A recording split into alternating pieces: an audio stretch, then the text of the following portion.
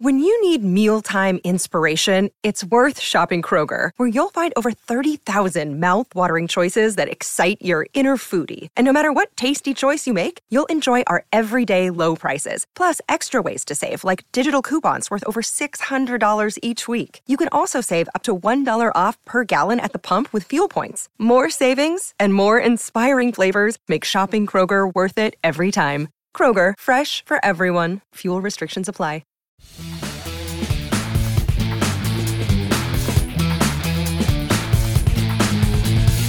Hello, Tech fans, and welcome into another edition of the Tech Sideline Podcast, originating from TSL's high-tech studios in the Virginia Tech Corporate Research Center. Whether you're watching or listening, live or archived, we're so glad that you could join us today on Wednesday, November 20th, and preview what is going to be a big one in the Coastal this weekend at Lane Stadium. 7-3 Pittsburgh, 7-3 Virginia Tech. We've got our normal crew, as always, today. Behind the scenes producing, we've got Malcolm Stewart. On the podcast set, our managing editor, Chris Coleman, our founder and head honcho, Will Stewart. I'm your podcast host, Evan Hughes. We're ready to rock and roll live on the Tech Sideline Podcast, again, recording on Wednesday morning, November the 20th.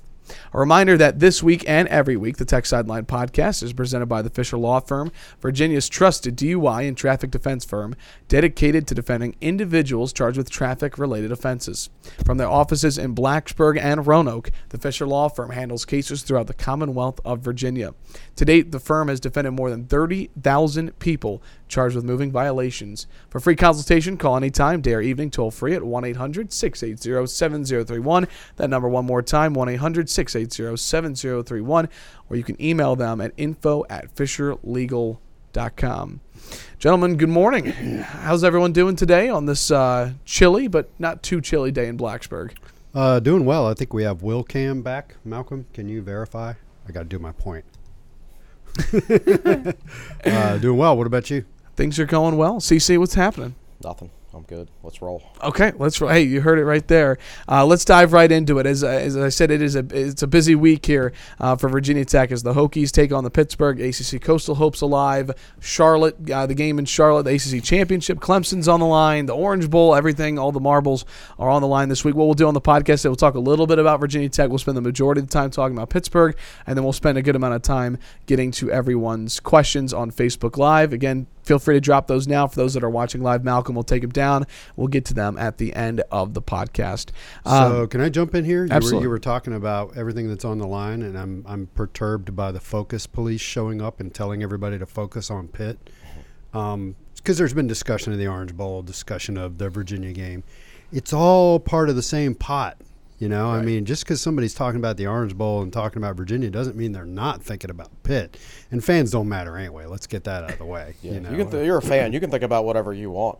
You can think about right. next year's Penn State game, and it won't have an impact on this coming week's game. I mean, so it's all the same thing. Virginia Tech has had a great turnaround of the season to put themselves in position to have a big game this Saturday, have another big game next Saturday, and then maybe, just more and more big games. It's all part of the same thing. It's got nothing to do with focusing on Pitt. I'm going to ask you guys a question that obviously the coaches are not concerned about this at all. And, of course, at this point in the season, what Tech has on the line, this part does not matter. But I think it's an interesting way to open up the podcast because it's something that fans get to talk about. And that are the rankings that came out. Virginia Tech is back in the AP Top 25 poll at 25. They're not in the coaches poll, and they were not in the initial top 25 rankings of the college football playoff that came out on Tuesday night. Frank must not have taken enough people off for drinks, man. Frank, come on, man. Come on, Frank. Here's what I'm going to ask you guys. I know rankings don't matter. I'm going to ask you this. Is Virginia Tech a top 25 team in the country right now? I think so. I mean, they certainly look like it. I think a lot of fans equate being ranked with being a really, really good team. No, there's very few teams in college football that don't have flaws, and we've been talking about this. Chris has been talking about this a lot lately. When you look around the Coastal, you talk about playing Pitt, you talk about playing Virginia. Those are teams with big gaps and we'll get into Pitt here soon and kind of tell you where they're good and where they're not good. Just because you're ranked doesn't mean you're a great team. Virginia Tech's a very good team right now. I think they're right about where they belong. Fringe top 25, maybe better. We'll find out in the next 2 weeks. Yeah, good question. Do you know who, off the top of your head, who the last 5 teams are in the rankings? Give me 1 second. Okay. I just saw it. The Yeah. top 25 in the college football playoff rankings, correct? 25 is SMU. 24 is App State. 23 is USC, Southern Cal. 22 is Iowa State. And 21 is Oklahoma State. I've seen USC play once. Now, granted, it was against Oregon, Right. but they got hammered, and they seemed like they just laid down and quit. And I watched that game in a bar in South Bend after the Tech Notre Dame game, and Notre Dame fans were very happy with that result. So, just from what I've seen with my own eyes, I don't view them as a top 25 team. But at the same time, that's the only time I've seen them, and that's the problem with rankings is most people who do the rankings don't actually watch the teams play. Yeah. So You can't. I mean, there's not enough hours in there's a not day. enough hours in the day. I mean, I think Tech, you could certainly make an argument for putting Tech in it. You could probably make an argument for leaving them out. I guess teams like SMU and App State, they have 1 loss, I assume. Their schedules aren't as difficult but because they play in smaller leagues. But at the same time, they've done very, very, very well against the schedule they were given. I think Tech is a complete team as far as they're good in all 3 phases. Right. So he didn't say great. Tech's but good. good. Tech's good in all 3 yeah, phases. but they're good in all 3 phases. And being ranked in college football doesn't mean as much as being ranked in college basketball. All right, they're about 130 FBS teams, so approximately 1 out of every 5 teams is ranked. Solid point. In college basketball, you have 350 Division I teams. There's not an FBS, FCS divide. So when you're ranked in the top 25, you're one of the top 8%, 7%, something like that. I mean, you're in a pretty you're in a pretty elite percentile. Yeah. So being ranked like 25th in basketball is like being ranked 10th in football or something. Mm-hmm. To me, I think Tech probably is a top 25 team, but clearly they won't be if they don't win on Saturday. It's a really good point. And speaking of which, side note, college basketball rankings, Tech is receiving votes right now in the top 25 poll, but that's a discussion for another time. Okay. I'm in no way trying to compare Mike Young to James Johnson. Right. But James Johnson's first year as Virginia Tech's head coach. Started out 8-0, right? 7-0 or 8-0, something like that. They were first receiving votes. They were ranked 26th in the country. Mm-hmm. Went to West Virginia, lost a really close game. Then they won one, and they were 8-1 or 9-1, and then they ended up winning like 12 games the whole year. They were awful. Oh, I thought you were going to say the next 2 years. Yeah, pretty close. Right. So just don't worry about things right now, man. Don't worry about rankings. Don't worry about records. You mean we're talking about basketball? We're talking about basketball. Okay. Right. Just worry about 2 years from now. I'll bring it back to the football discussion. Kind of going on with the rankings. I don't know if you guys watch Packer and Durham at all or listen to their. Sometimes I don't get a chance to watch them as much as I'd like. I'm the same way. I pulled up their show on Monday because I really like their segment when they do accounting, but the ACC is in all caps. They do their power rankings. Mm-hmm. And basically, Wes has Virginia Tech at 2, and Packers got Tech at 4. There's a little bit of and who does he have in front of Tech? He's got UVA at 2, and then he's got Pittsburgh at 3. West took a lot of heat. He did for when he had Tech 11th that week, and he didn't move him like up 2 after. Weeks ago. Yeah, and he has admitted he was actually joking on the show. He's like, "Listen, Hokie fans are going to be." He was saying his Twitter handle because they're like, "Hokie fans are going to be in his mentions." Right. I'm not bringing that up to talk about what they have. Gist of what I'm bringing up though is that Packer was talking about just how much basically a coin flip the Coastal is, and there's no real formula to pick who the better ones are. But he kept saying the thing about Tech is I can't get over that 45-10 loss to Duke. Right, absolutely. Well, so if you're doing power rankings, aren't power rankings all about what have you done for me lately? More or less, yeah. Yeah. So I find that interesting. With maybe that's the way the poll feels too, like looking at that. But at the same time too, I also feel like it's like you said, what have you done for me lately? It's difficult to judge this team because Virginia Tech, it's almost like they've had 2 seasons per se.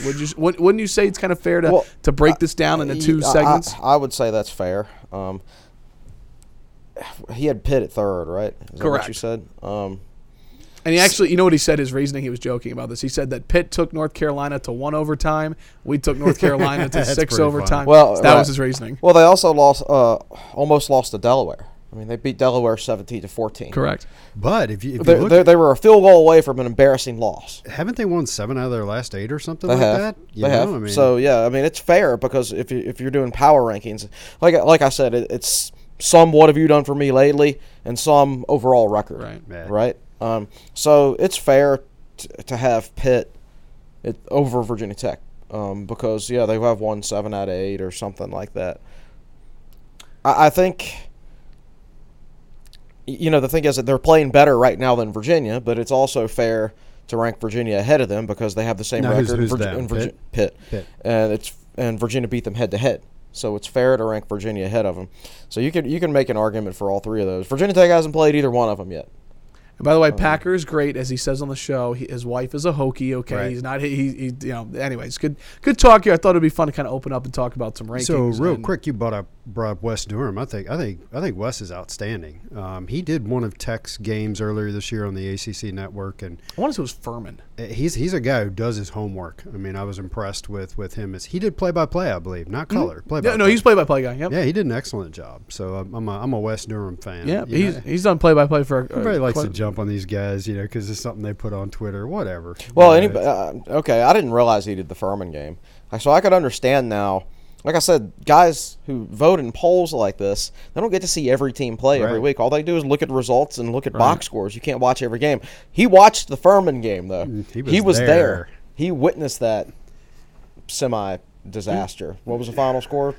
24-17. 24-17, the onside kick. It was right. It was not good. And so when you see something like that in person, it makes an impression. It makes an impression on you. Last thing I want to do before we jump into Pitt, we're going to spend a ton of time on Pitt here on the Tech Sideline podcast presented by the Fisher Law Firm. I always like to kind of start off with Hokie news. Not a ton that's come out of the press conference or Tech Talk Live this week, but a little bit more of scheduling news. We talked a little bit about it before we went on the air today, and that is that the Hokies have added a home-and-home series with Vanderbilt. They'll go to Vandy in 2024, host Vandy in 2025.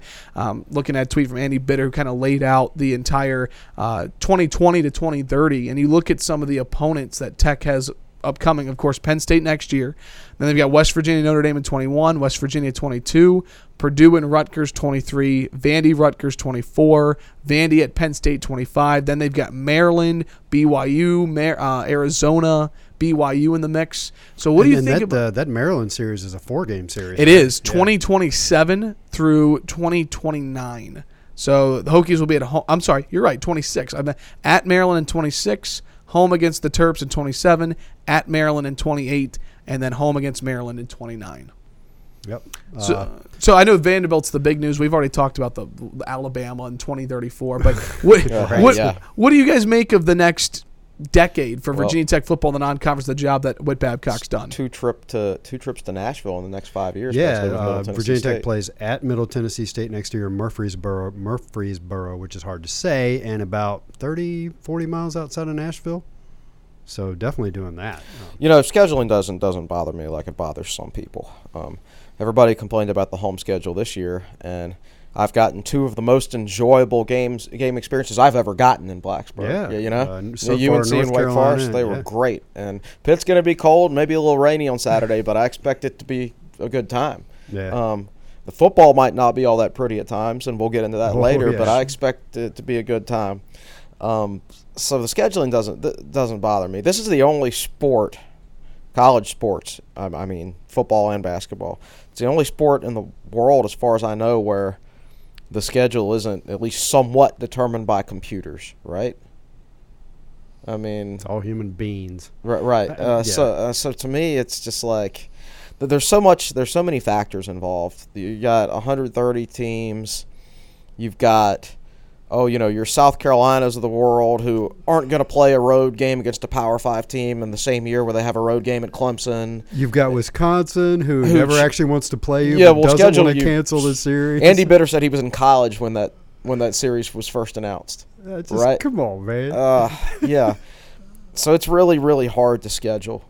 It's hard to find people who, if they want to play you, everything matches up. They have an opening that year, and they can play a road game that year. Right. It's I did an exercise. I guess it was this past summer where I looked at future schedules, ACC and Big Ten. I came up with only like 2 or 3 possible future you went opponents. through all the you went through Big Ten and SEC. And Big Ten and SEC, sorry. Yeah, And Chris did not go through Big 12 and Pac-12 because that's just unlikely. yeah, it's just unlikely. Those teams are so far away. And it was hard to find a match without a bunch of teams just completely, redoing their schedules. Yeah. By the way, off of Andy's Twitter, so the Vanderbilt series takes place of Wisconsin, which was bumped back again to 2031-32, so the Badgers could play Alabama. But again, I mean, it's really intriguing, and I know we have a part of TechSideline.com too, where you can see future schedules too.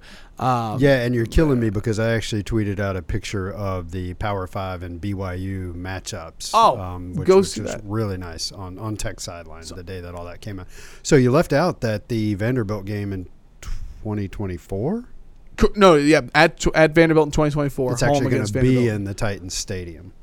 Did not see that part. What's the name of that stadium? Nissan. Well, it's currently Nissan Stadium. Who knows what it'll be in 2024? Yeah. And so that's an important part of it because I didn't get a chance to look at Vanderbilt's attendance. I expect their stadium's pretty small, I'm sure. Yeah, it's only like 50,000 maybe. Yeah, Tech fans will take a lot of people to that game. I think that's just a really good idea to put it in the Titans Stadium. It's probably a 65,000 seat stadium like most NFL stadiums. Yeah. Tech fans will show up in force. I don't know anything about Nashville. I've never been. Maybe it's in a more fun part of town. I really don't know. Yeah, I don't know about the stadium location. That's right. By the way, look at this perfect graphic we have on Tech Sideline right now. Excellent. That is what everyone should go look at. Tech Sideline. Tech Sideline Twitter. That is a great looking graphic there. That's got the logos and everything. So So what I did was I cut out all of the ACC contests. I cut out the games against FCS teams, ODU, and I just put in the matchups against Power 5 teams, BYU and Notre Dame. So you get a look at the stuff that tends to be more interesting. Last thing we'll talk about with the schedule, I do think it's interesting seeing Maryland back on the schedule. I'm sure for some ACC diehards, I remember Maryland, of course, in the ACC, some great games between Tech and Maryland throughout the years. That'll be certainly unique to have that back on the schedule. I've been to College Park once. Yeah, I went for the 2005 game. I went for the 2005 game, and what struck me was that there's this little barn and farm right in the middle of campus, an urban campus. And really? I had a couple friends who went to vet school at Tech who went to undergrad at Maryland. And they were in that department. They always thought it was hilarious too. That you're in the middle of campus, in the middle of Maryland. You walk around the corner and there's a barn and some horses, and then there's a farm scene, and then everything around it is just so very Maryland. Yeah, so that's the only thing I remember. I didn't have a good time, to be honest. So, Evan, you were probably like 10 or something in 2005. How old were you? I would have been 5 or 6. Yeah, that was an intense game. Vic threw 3 picks. Yeah. And Maryland had a linebacker. Was it DeQuell Jackson?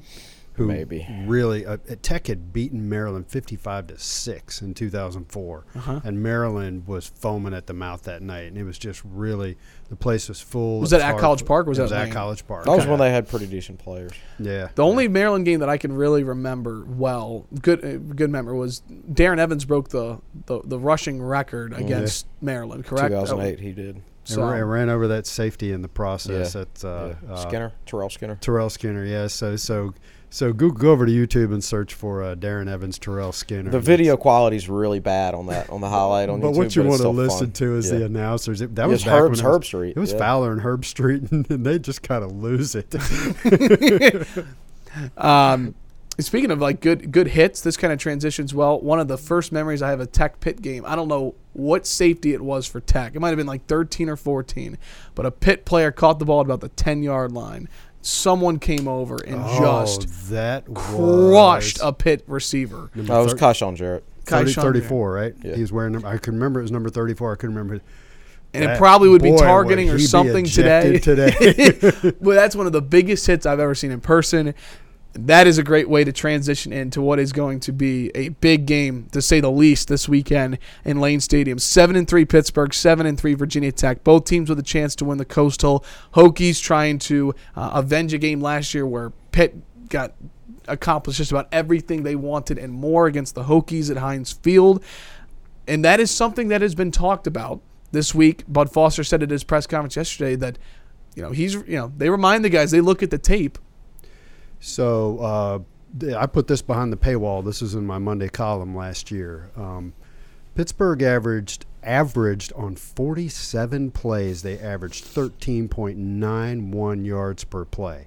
They had 654 yards of offense on 47 plays.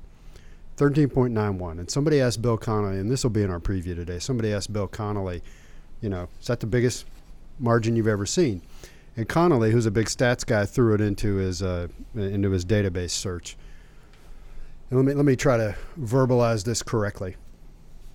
In games between two FBS teams dating back to 2005, that was the largest average per play in games between two FBS teams dating back to 2005. I went through this very complicated exercise in my Monday Thoughts last year of calculating how many games we're talking about. And it's actually not the number of games, it's the number of offensive performances against an FBS team. So that is actually twice the number of games. I'll cut it down for you. It came out to 18,000 offensive performances against FBS defenses, and that was the biggest yards per. It was 13.9. The next closest was 13.5. It wasn't like it squeaked out. That is, I want to repeat myself, in 14 years of football and 18,000 offensive performances, Pitt averaged more yards per play than any team had done, ever. That's how bad that beatdown was last year. And I went back and I read my Monday Thoughts. I actually picked Virginia Tech to win that game 27-24. And they got curb stomped. Well, remember they were playing better, right? The week before they'd played pretty well against BC, I think. Yeah. And Pitt was similar to BC and how they run their offense. And my big Monday Thoughts was, I'm out. I'm done. This really, I said this was like a pitcher of cold water to the face. I know now what we're looking at. And yeah, it kind of kept going that way for a while, So, and then came UVA. Yeah, and Marshall and UVA, and they got it turned around. But that kind of puts it into perspective for you. So, again, Pittsburgh and Tech have had some great games over the last couple of years, excluding last year. I mean, you go back to 2016, Joey Sly had a bunch of field goals up at Heinz Field. Tech went in and really, it was actually a really solid game that the Hokies played and beat Pat Narduzzi and the Panthers. Then, of course, the infamous goal line stand in 2017 at Lane Stadium. Reggie Floyd making the tackle, the game-saving tackle. After Mook got just run over. That was I guess the last game of Mook Reynolds' career at Virginia Tech. Was it really? I think so. He didn't play the rest of the year. Wow. Did not know. Yeah, because he was hurting, and that tight end ran him over, and that was concussion or something. Yeah. And then last year, of course, as Will just said. So that's where we are in the series right now. As I always do when we get ready for a preview, and we talked about it a little bit on Monday, that this team is really good defensively. This Pittsburgh Panthers. So let me ask this. In terms of defenses that Tech has gone up against this year, where does this Pittsburgh team rank? They're the best. They're the most physical up front, and they're the two best corners. They're very, very good. Pitt is so unique in that they aren't just bad in two of the three phases. They are awful in two of the three phases of the game. Offense and special teams, they are terrible. Yeah. But their defense is so good that they're still 7-3. So shades of late 2000s Virginia Tech. Except Tech was generally not they were good at special teams. Yeah, right. Yeah, they were good in two of the three phases. But yeah, Pitt, their defense is just really ridiculously good. Their two corners, the four corners you see in this game, it's going to be the best corner versus corner matchup of the season. Dane Jackson and Damari Mathis. They've been targeted 90 times this year, and only 35 of those have gone for completion. So the two Pitt guys and the two Tech guys have been targeted a total of 90 times. No, the two Pitt guys. I put just the Pitt guys. I put their combined stats in my game preview, okay. which is what you're remembering. They've allowed just 2 of 21 deep targets to be caught against them. 2 of 21. Right. You're not going to go deep on them. Right. They don't give up big plays. Opposing quarterbacks complete fewer than 50% of their passes against them. They lead the nation in sacks. It's a dominant, yes. They're dominant on third downs. I mean, this is a dominant elite defense. The best Virginia Tech has faced this year, not even close. Yeah. Even Miami. Oh, yeah. Way better than Miami. Yeah, Miami's got talent, but they don't. But they don't necessarily play all that disciplined or all that well at times. But this is a much, much better defense. And as Will, not to steal your segment here, but I'll tee you up on it. There's a lot of there's a good amount of redshirt seniors over on the defensive side of the ball, especially in the linebacking core. Yeah, I think they've got 5 seniors on defense. Is that right? No, they've got 2. No, that's offense. 1, 2, 3, 4, 5. You're right, 5 seniors. Yeah. So it's incredible. So the Pitt stat last year, and I keep repeating this, was they had something like 20 seniors, and 19 of the 20 seniors were redshirt seniors, and Darren Hall was the only one who was a true senior last year. And yet they still have 5 seniors starting on defense, and let's see, 3 of them are redshirt guys. So when I went through deleting guys from their roster, I always take the full on our roster cards, we can only fit 86 guys. And everybody's roster has like 115 people listed, which is kind of weird because you're only supposed to have 105 guys on your roster, 85 scholarship, 20 walk-on. Is that correct? I think after the season starts, you can expand. I think you can only have 105 in the preseason. Okay. So you always see guys added right after the season starts. So most rosters the raw roster that I download is like 115 guys. So I got to eliminate close to 30 of them to get it down to 86 guys that I want to put on our roster card.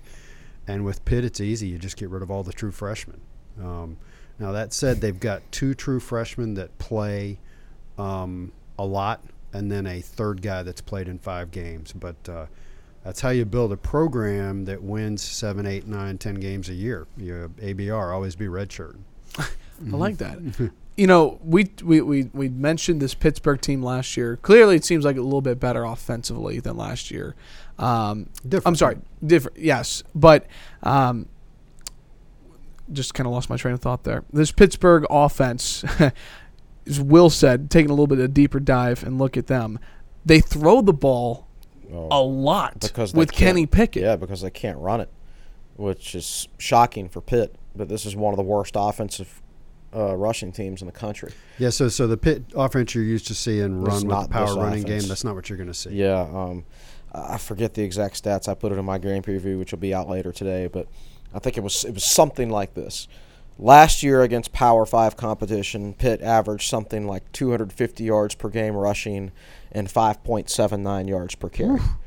This year against Power 5 competition, they're averaging like 112 rushing yards and 3.1 yards per carry. Right. I mean, it's been quite a turnaround and in the wrong direction. I mean, they've gone from literally being one of the best to literally being maybe the worst.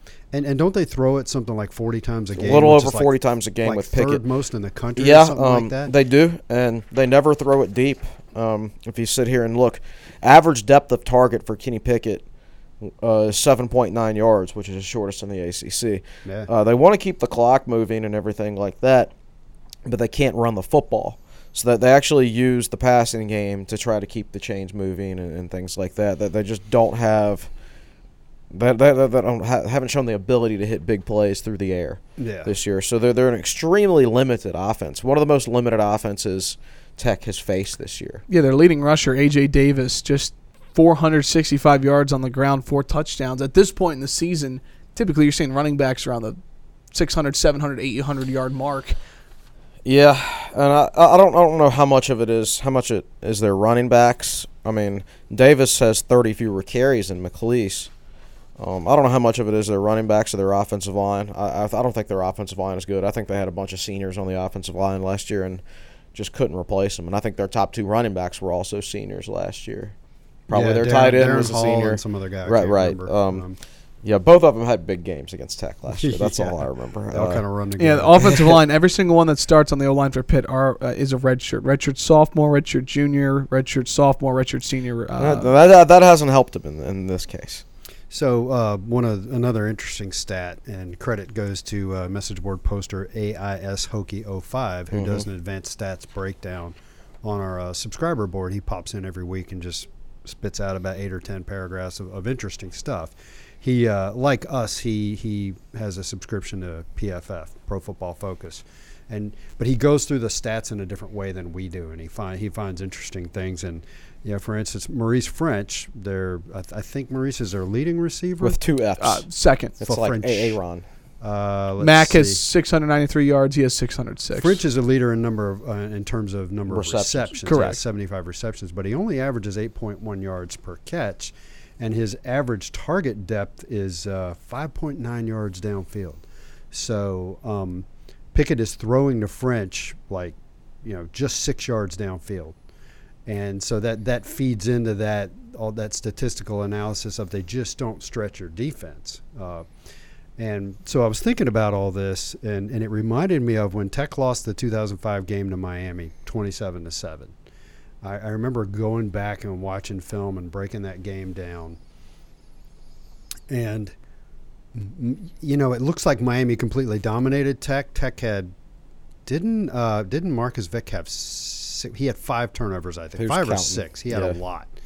And Miami won 27-7. And I remember analyzing it, and Miami kept picking up the first down by like 1 or 2 yards. If it was 3rd and 8, they got 9 yards. If it was 3rd and 3, they got 5 yards. They were just barely picking up first down after first down after first down.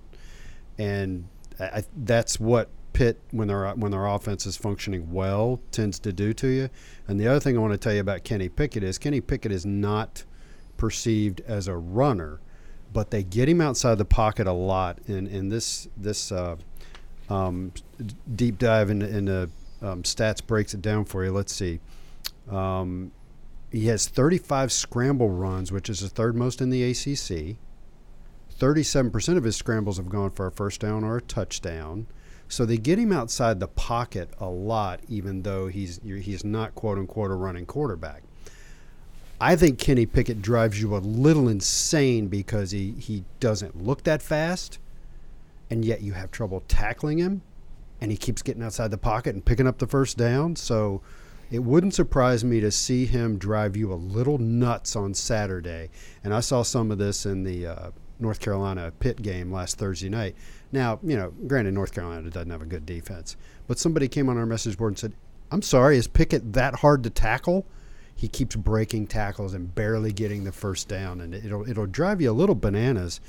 And didn't we kind of get a preview of this 2 years ago? Yeah, he entered the game at halftime. I think DiNardo was their I can't remember their starting quarterback's name. It was an Italian type name. Like that. He got knocked out, and Pickett came in as like a true freshman, I think. He was. He looked good, didn't he, too? He looked good for a true freshman. He looked like trouble down the road is what he looked like. Yeah, that's what he looked like. I agree.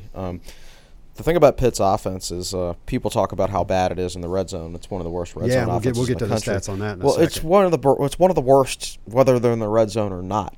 All right, they operate like they're in the red zone all the time. All right, the thing that makes red zone offense difficult is you've only got 20 yards of space, let's say, or less. Let's say you have the ball on the 10-yard line, and it means you've only got 20 yards of room to work with. Like, you can condense your coverage. So it's like Pitt, they never go deep, so it's like they're operating in the red zone all the time. They don't stretch you vertically, so defenses can condense against them. You can play your safeties up in the box, and because they're very unlikely to throw it over your heads. And I think that's one of the things that makes them easy to defend. Yeah, we're talking about the Pittsburgh Panthers coming into town this Saturday. Hokies and the Panthers both 7-3. The Coastal on the line. Everything's on the line, as Will said earlier in the podcast.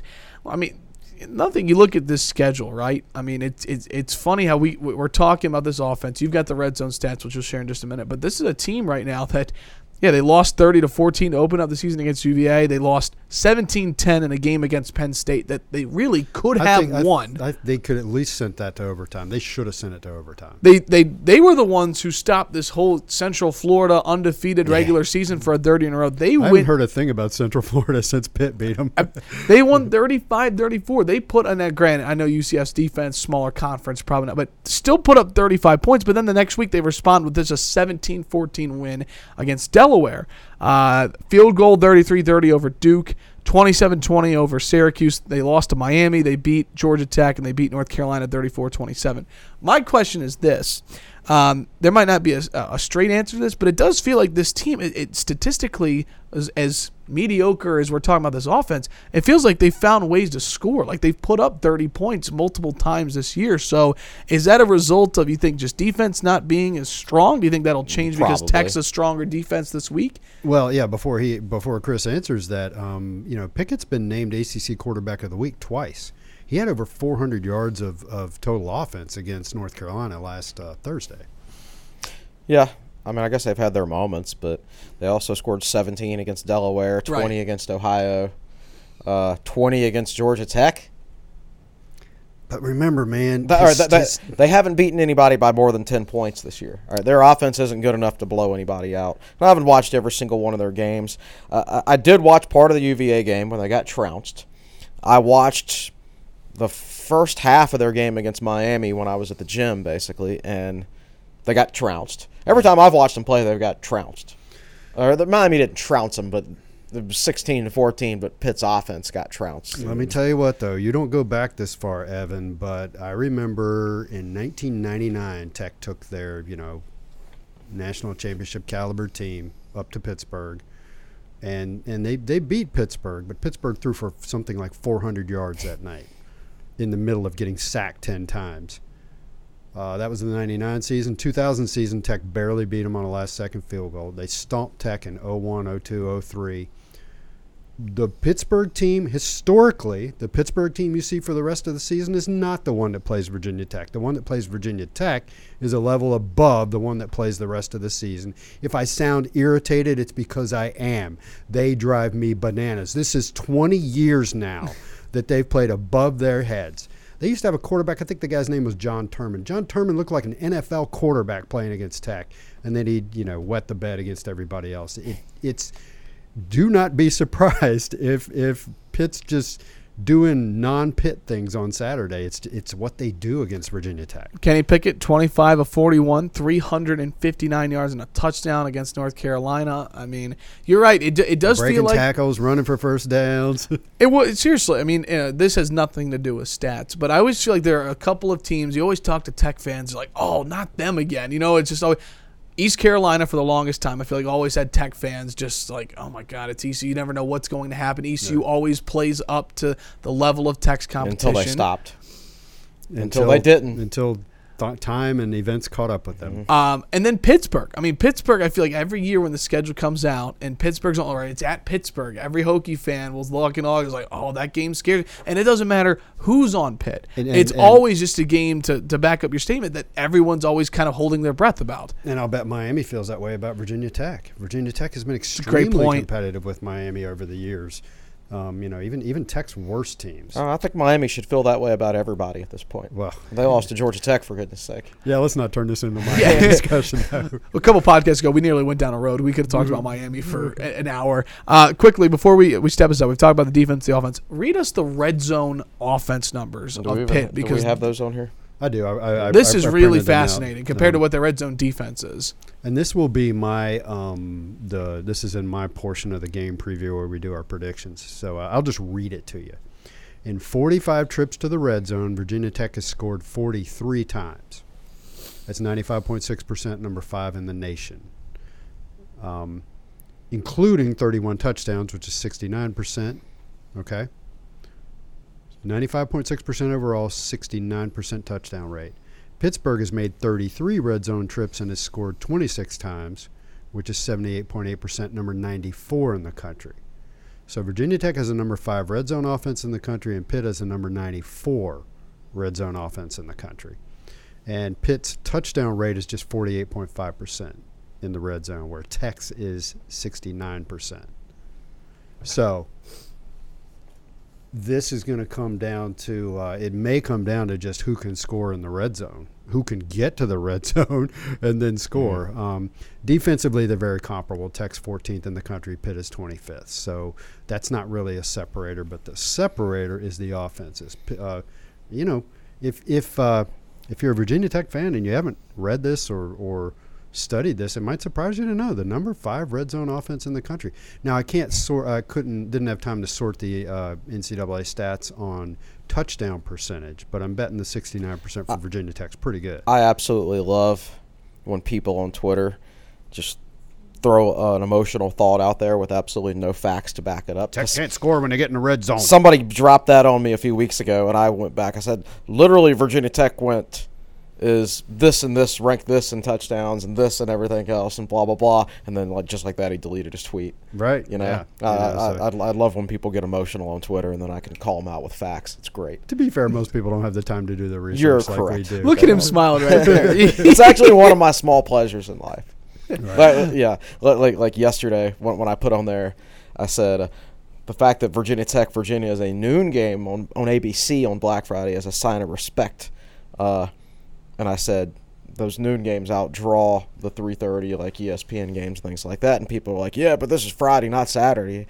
And then I actually put the numbers up there about how like Miami Pitt on Black Friday at noon on ABC drew like 2 million more viewers than a Georgia game at Saturday at noon on ABC. Wow. Yeah, so there's Friday noon games on ABC. They actually didn't have one last year, I don't think. Or if they did, it wasn't.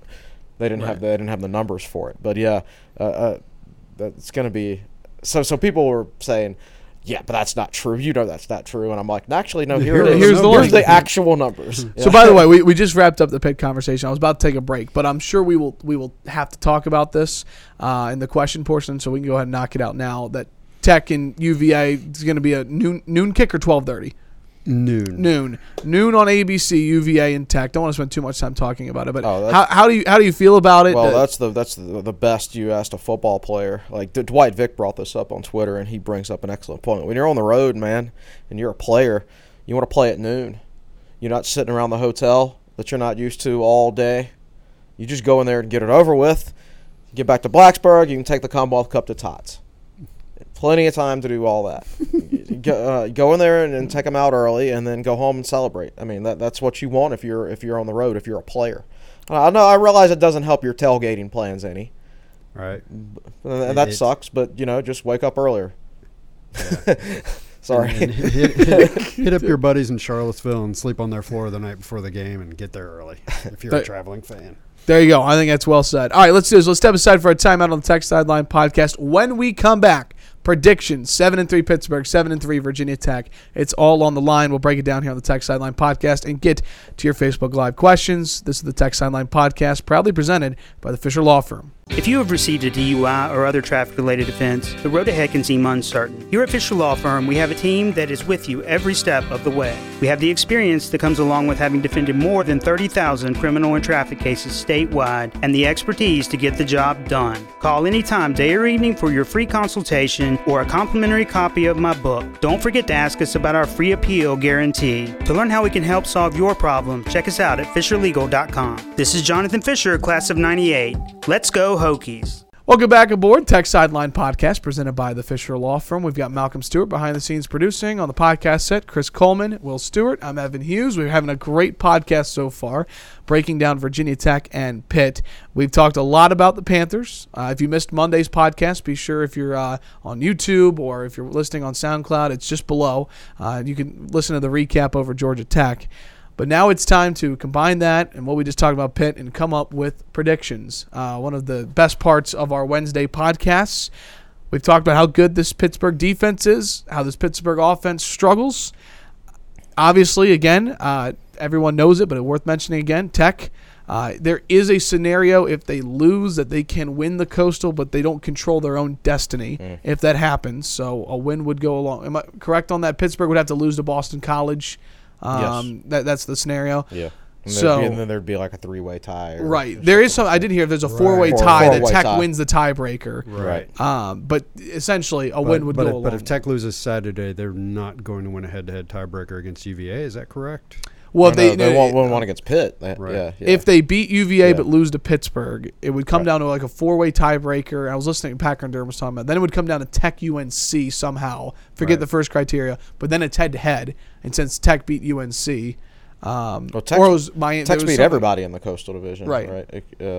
Or it came down to record. Duke doesn't matter. Record in the Coastal against common opponents. Right. And it's like someone's 2-1. I thought it was North Carolina. I could be wrong. And then it came down to who's head-to-head between those two, and Tech has a tiebreaker. No kidding. Okay. So, anyways, there's still a path to Charlotte. But a win, obviously, control their own destiny. That's the easier path. So, without further ado, Will Stewart, I'll start with you. Give us a score prediction, someone who stands out, why you're going with that prediction. This game is going to be uglier than two naked fat guys hitting each other with 2x4s. Good possibility. Words I was not expecting to hear on the That's podcast my prediction. today. Okay. I'm trying to remember. We've already done our game preview. We just haven't posted it yet. I'm trying to remember what score I picked. I believe I picked Virginia Tech. Virginia Tech's going to win. I think I picked 24-13. That's what I picked. That's what Wow. you picked. What the heck did Well, I dude, pick? generally you don't read mine. You do yours, and then. But I accidentally read yours. Oh. Now, I may have, I may have gone lower than that. I may have gone 20-13. I said bet the under. I think the over-under is 46 last time I checked. Now, you watch it, they'll go out and have one of those 39, 36 games like they had back in 2016. So that's I mean, I think we've broken it down for you pretty well. And yes, turnovers and special teams always matter, but they really matter in a game like this where as long as you don't – yeah, so this is some nuance I wanted to get into, and Chris actually gets into it in his portion of the game preview. You know, if you're Virginia Tech, be patient because Pitt is not an explosive offense.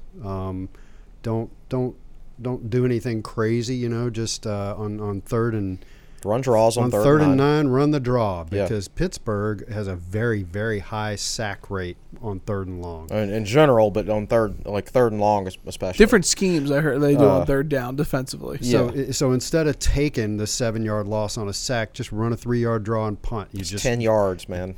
And Virginia Tech's net punting is 7 yards better than Pittsburgh's net punting. I don't like to use the word conservative. It's a dirty word in football. But call the game conservatively, bide your time, press your special teams advantage, and be patient, and you will eventually get a break. Now the flip side of that is don't screw up. Do not give Pitt the ball close to your goal line. You know, don't make big mistakes. And I think I picked something like 20-13 Tech. Yeah. So when you're booing Brad Cornelson for running a halfback draw on 3rd and 9, remember that he and Fuente.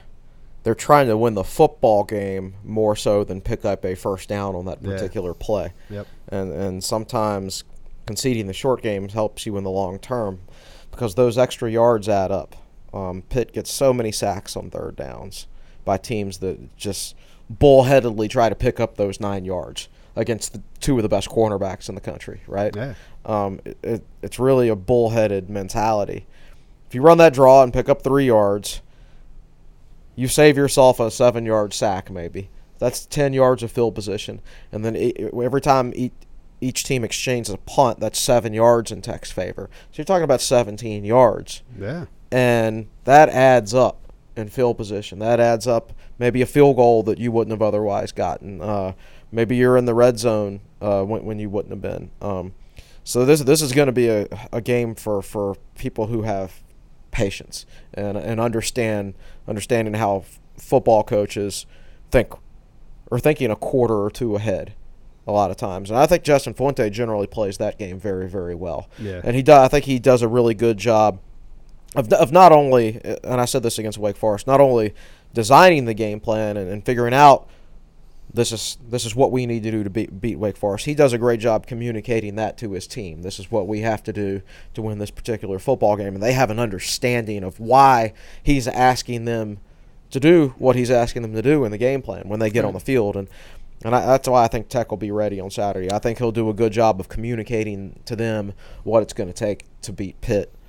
I think Pitt's defense is absolutely elite. I mean, this is, in my opinion, a college football playoff level defense. It's a highly rated defense that is combined with a bad offense. And bad special teams. Anytime you got a highly rated defense and your offense and special teams are bad, the defense is actually probably a little underrated. Correct. They're probably better than their stats. Right. Yeah, that's probably accurate. So you guys both have Tech 24-13, maybe that sort of 20-13. range, yeah, right. something like that.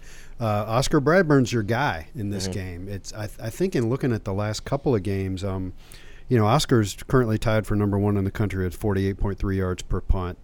And I said that Tech's net punting is 7 yards better than Pitt's.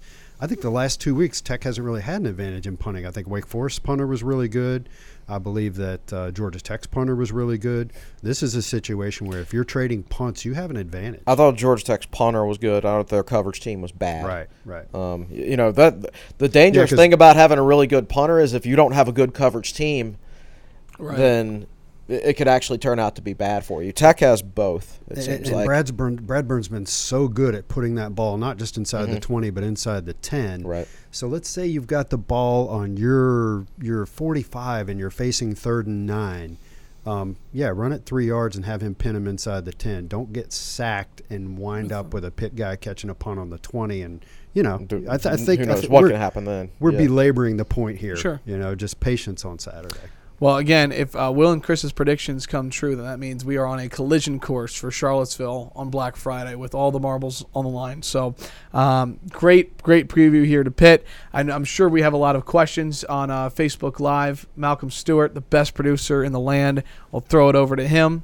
What's going on today, Malcolm? Give him a second while he gets his mic in position. Got to turn it back on. All right.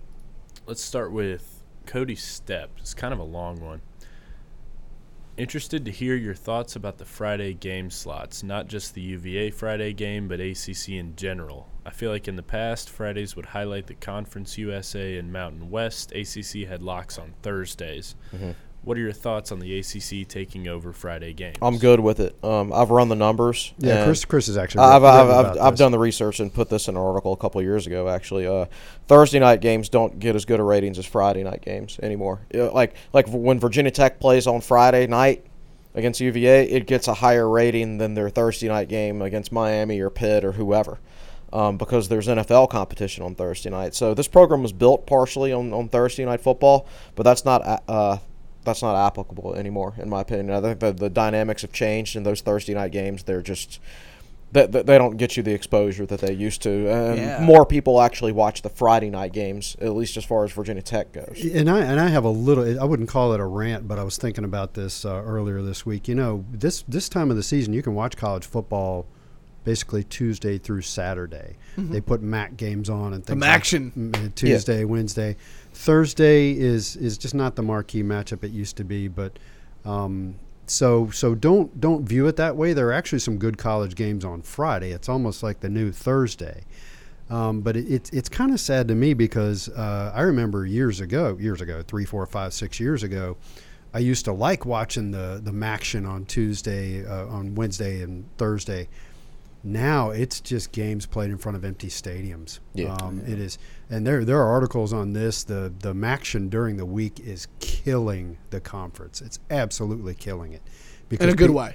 No, a bad way. A bad way, okay. The TV money's fine, but nobody's coming to the games anymore. So you have entire generations of MAC fans growing up. They don't go to the games because they're all during the week. Well, I'll be honest, too. I watched one of them or a highlight of something, and you're 100% right. I looked up in the stands. I was like, oh, my goodness. It's not – sometimes you watch games – you watch a UVA game, and you're like, man, look at that. The upper deck's almost empty. In MAC games, almost the entire stadium's empty anymore. This is not good. This is not off topic. It kind of is, but – see, every game's on TV these days. Yeah. And there's only so many time slots, so somebody's got to play on Friday. I know. Right? Do you remember the last time you were unable to watch a Virginia Tech game because it was not on television? I do not. 1999 JMU was the last Virginia Tech game I didn't watch on television. Grab your mic. Oh, there you go. 1999 Virginia Tech JMU. Michael Vick's debut. Really? I couldn't watch it on TV. I had to listen to it on the radio. Huh. Yeah. I can never remember a time where a game was not available on a stream or either I was or I started school 2 years later, so I was at all the home games. If there was a non-televised game after that, I don't remember. There were probably some bad, maybe a couple here and there. Yeah. But certainly in the last 15, 17 years, every single game's been on television somewhere. So to get back to the question from a personal standpoint, I love playing on Friday. That means I got the whole weekend off to watch other college football games. Yeah. So anyway, it's not an insult, really. And I think it's better for the fans anyway. And Friday games in general, you don't have to take 2 days off work if you're coming from like Virginia Beach or Northern Virginia or something versus like that. a Thursday game. Right. Versus a Thursday game, right. That's the other thing, too. The NFL has put a lot of time and money into Thursday night football, and a lot of the matchups have been really good. I'll be honest with you. Unless it's a matchup that really matters to Tech, I'm watching the NFL every time. Right. Like this season's first game was like Packers-Bears, right? Right, which was an unbelievable. You want Virginia Tech to be up against Packers-Bears? Yeah. There's no chance. Yeah. Yep. Good question. All Got us fired up. Yeah, dude. Tom Dunnington. A lot has been said about the possible positive effects of Mr. Kill, and that's all actually speculation. However, one thing that jumps out at me is the way the light has seemed to come on for the entire defense since his arrival. With that said, do you think the opponent's scouting quality has gone up due to him possibly leading that effort in some sort? Will, lead us off. The kill question. Yep. I've been told by my family next time somebody asks the kill question, just say, hey, he's killing it. He's killing it. Do you have an opinion? I don't have an opinion. I mean, we'll never find out the story of how much of a messiah Jerry Kill is or isn't, For all I know, he's eating Doritos just hanging out in the locker room. Or he's just completely taken over the whole operation. Quick thing. I've actually I think I can answer it. Okay, go ahead. All right, I don't think he's. I don't want to answer it. I don't think he's done much for Virginia Tech's defense. There might be some helping out with self-scouting. Maybe he's done some of that. I don't know. But I think, generally speaking, the improvements of the Tech defense is just a bunch of young players getting older and getting better throughout the course of the season. I think that's the main thing. And they have more talent than they had last year, quite frankly. I might actually give more of that credit to Fuente for making practices tougher. Because, which could also be an influence of Kill. Switch to the other side of the ball. I do think, they said the very first week he was hired, and Brad Cornelson's, even the offensive coordinator, even said this. He said the first thing Jerry Kill is going to help us out with is the running game. And he said that in the press conference leading up to the Duke game. And the Duke game was the first game Jerry Kill was part of the program for. And that's the first time we saw Hendon Hooker in a football game. And that was the night Deshaun McClease. The only thing that went well that night was Deshaun McClease rushing for 100 yards in the running game and looking better. That's true. And I do think Jerry Kill has influence over with Hendon Hooker being Virginia Tech's starting quarterback. I think if you recall Justin Fuente, and I think VT Golfer put this on our board recently, Justin Fuente's philosophy when he first got to Virginia Tech was throw to score and run to win. When he chose Ryan Willis as his starting quarterback, it was to try to take advantage of what everybody thought would be the strength of the team, wide receiver. But throwing gets you points. It doesn't get you wins with Fuente's philosophy. Hendon Hooker's a starting quarterback. That doesn't help Damon Hazelton any. Right. It's helped us win a lot of football games, though, hasn't it? Because we've been able to run the football, and running wins football games. So I think he came in and pointed out to Fuente that you've gotten away from your philosophy, your run-to-win philosophy, by going with Ryan Willis as your starting quarterback. I do think Jerry Kill has some responsibility with Hendon Hooker being Virginia Tech's starting quarterback, and that's not something that Fuente should be criticized for. College football is a business. Every business out there, not every business, but many businesses out there, Jerry Kill is a consultant, for lack of a better term. He's the Bobs in Office Space, right? Right. He's coming in and cleaning house, for better or for worse. He's depending on your point of view, he's the bad cop. He's certainly the bad cop for Ryan Willis, right? And the good cop for Hendon Hooker, but he's the Bobs, and Fuente shouldn't be criticized for using that because first of all, coaches use consultants all the time. Look at Nick Saban. Mac Brown's 67 years old. He's got two of them. He's got two Jerry Kills on his staff, and he's been around and seen everything. So it was such a really good decision to hire Jerry Kill, I think, because sometimes you need someone who is not quite hands-on. That they're close enough to where they know your personnel, they know how you like to coach. They know the players, but they don't directly coach any position. They're not close to anybody. They can take not necessarily the 10,000-foot view because they are somewhat close, but a 5,000-foot view and say, okay, here's what you're not seeing because you're at ground level.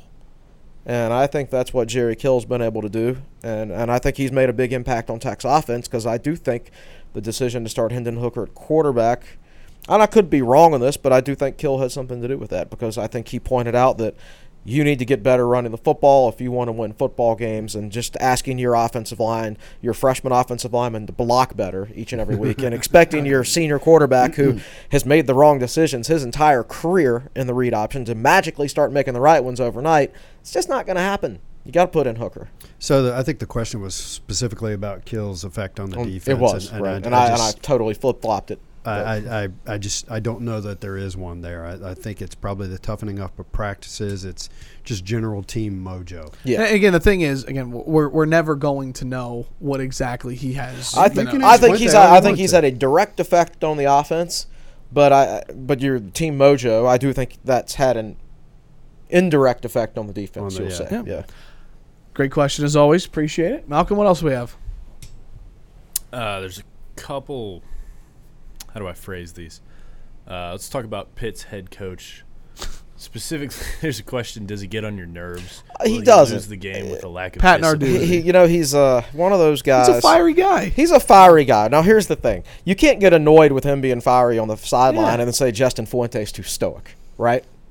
Yeah, what do you want? What do you want? I personally love Narduzzi on the sideline. I know the 2016 game, Oxford team put the video out, he went crazy in that game. Was it the ACC that basically said after that season you need to behave on the sideline or we're going to throw the flag on you? And that was pretty much directed. He had a flag thrown on him in the Tech game, correct? Well, Fuente had a flag thrown on him that year against Notre Dame. Yeah. I think he's a fiery guy. I think he's a good fit for Pitt because I think he understands what you need to do to win there. Man, he's a great fit for Pitt. Yeah. And you said you've got family members who are Michigan State people.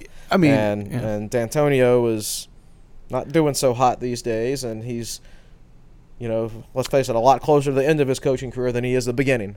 Yeah. And you're right, Narduzzi would be a good fit somewhere like that. So he was under D'Antonio, and for the record, he fits not to go on a tangent about Michigan State, but MSU has been – the last 10 years, they were in the college football playoff 3 or 4 years ago with Narduzzi as defense coordinator. Everyone always talks about, obviously not now, but the Urban Meyers and the Jim Harbaughs. And, D'Antonio, Michigan State won 9 or 10 games consistently with Connor Cook and Kirk Cousins back then, and Narduzzi was there. So to me, he kind of embodies the philosophy of Michigan State, always kind of flying under the radar. But when they play some of the better teams in the conference, it's always like, oh, man, D'Antonio's a great coach. It's tough to recruit to Pitt, to recruit well. What is good recruiting, right? Yeah, his rankings aren't going to be his rankings are never going to be good at Pitt. Sure. But he's going to redshirt guys, and just because guys are redshirting and they don't start till they're redshirt juniors, they were under recruited guys anyway. They don't have any egos, so they're not going to transfer out after the first or second year if they're not in the starting lineup yet. Right. So you can actually build. Build my dream team at Pitt because you can recruit guys under the radar, and every single one of them will find a red shirt very acceptable. Sounds good, Coach. Yes, there it is. Yeah, there's the red shirt of the right. It's a drink. Yep. All right. I know you wanted to talk about that picture, maybe. Yeah. I can't see it.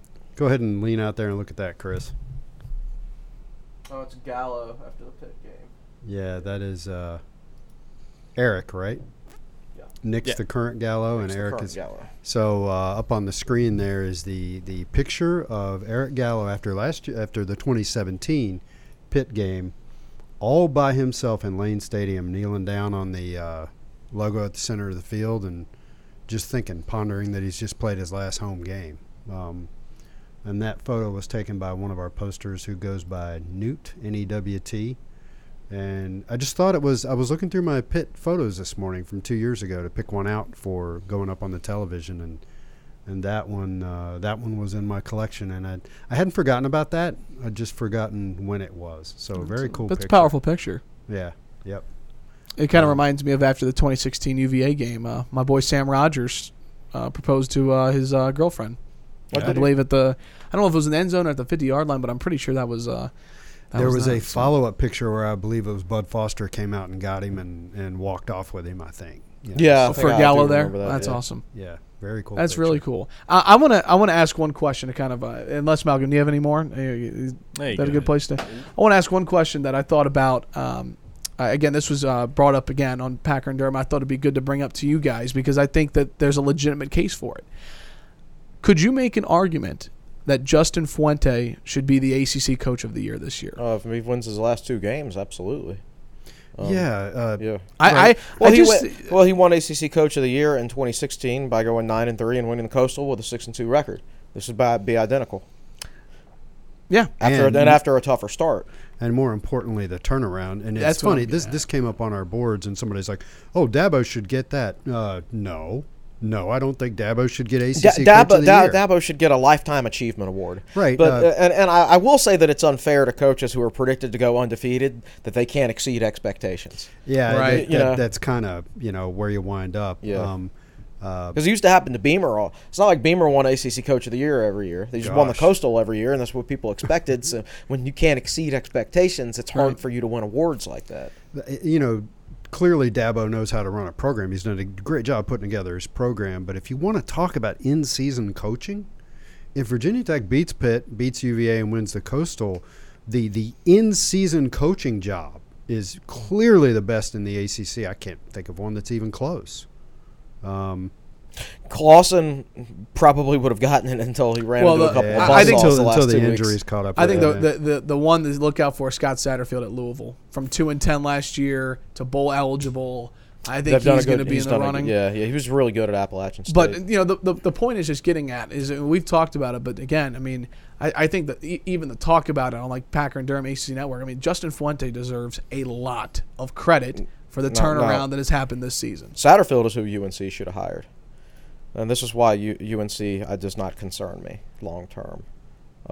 They made the style hire, and they didn't make the substance hire. Well, they're recruiting well. They're recruiting well, but recruiting well.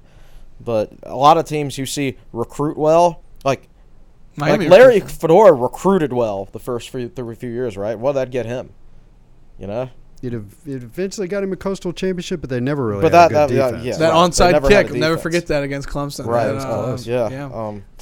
So I think a better hire for them if they're really interested in winning football games instead of just recruiting well and selling a few tickets, because they have sold out games this year, then they should have hired Satterfield. Yeah.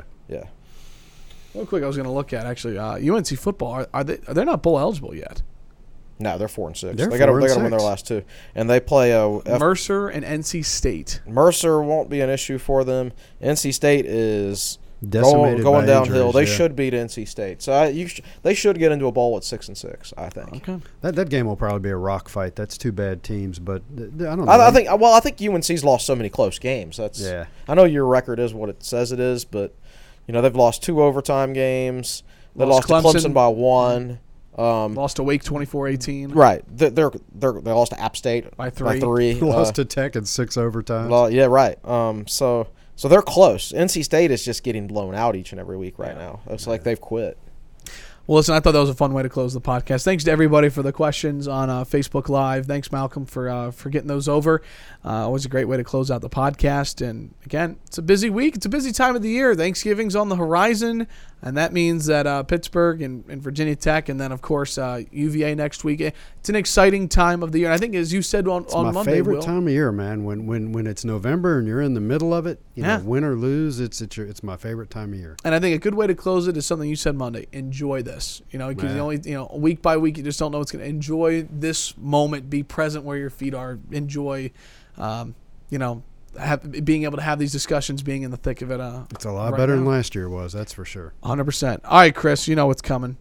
TechSideline.com. What's going on this week and what's going on next week? Oh, gosh, I don't even want to think about next week. I think our game preview that's going up later today is really good. Yeah, it doesn't mention a lot of names and personnel and things like that, but we talk about what we talked about on the podcast, what it will probably take to win the game. Yeah. Love it. And it gives you a lot of numbers and things like that.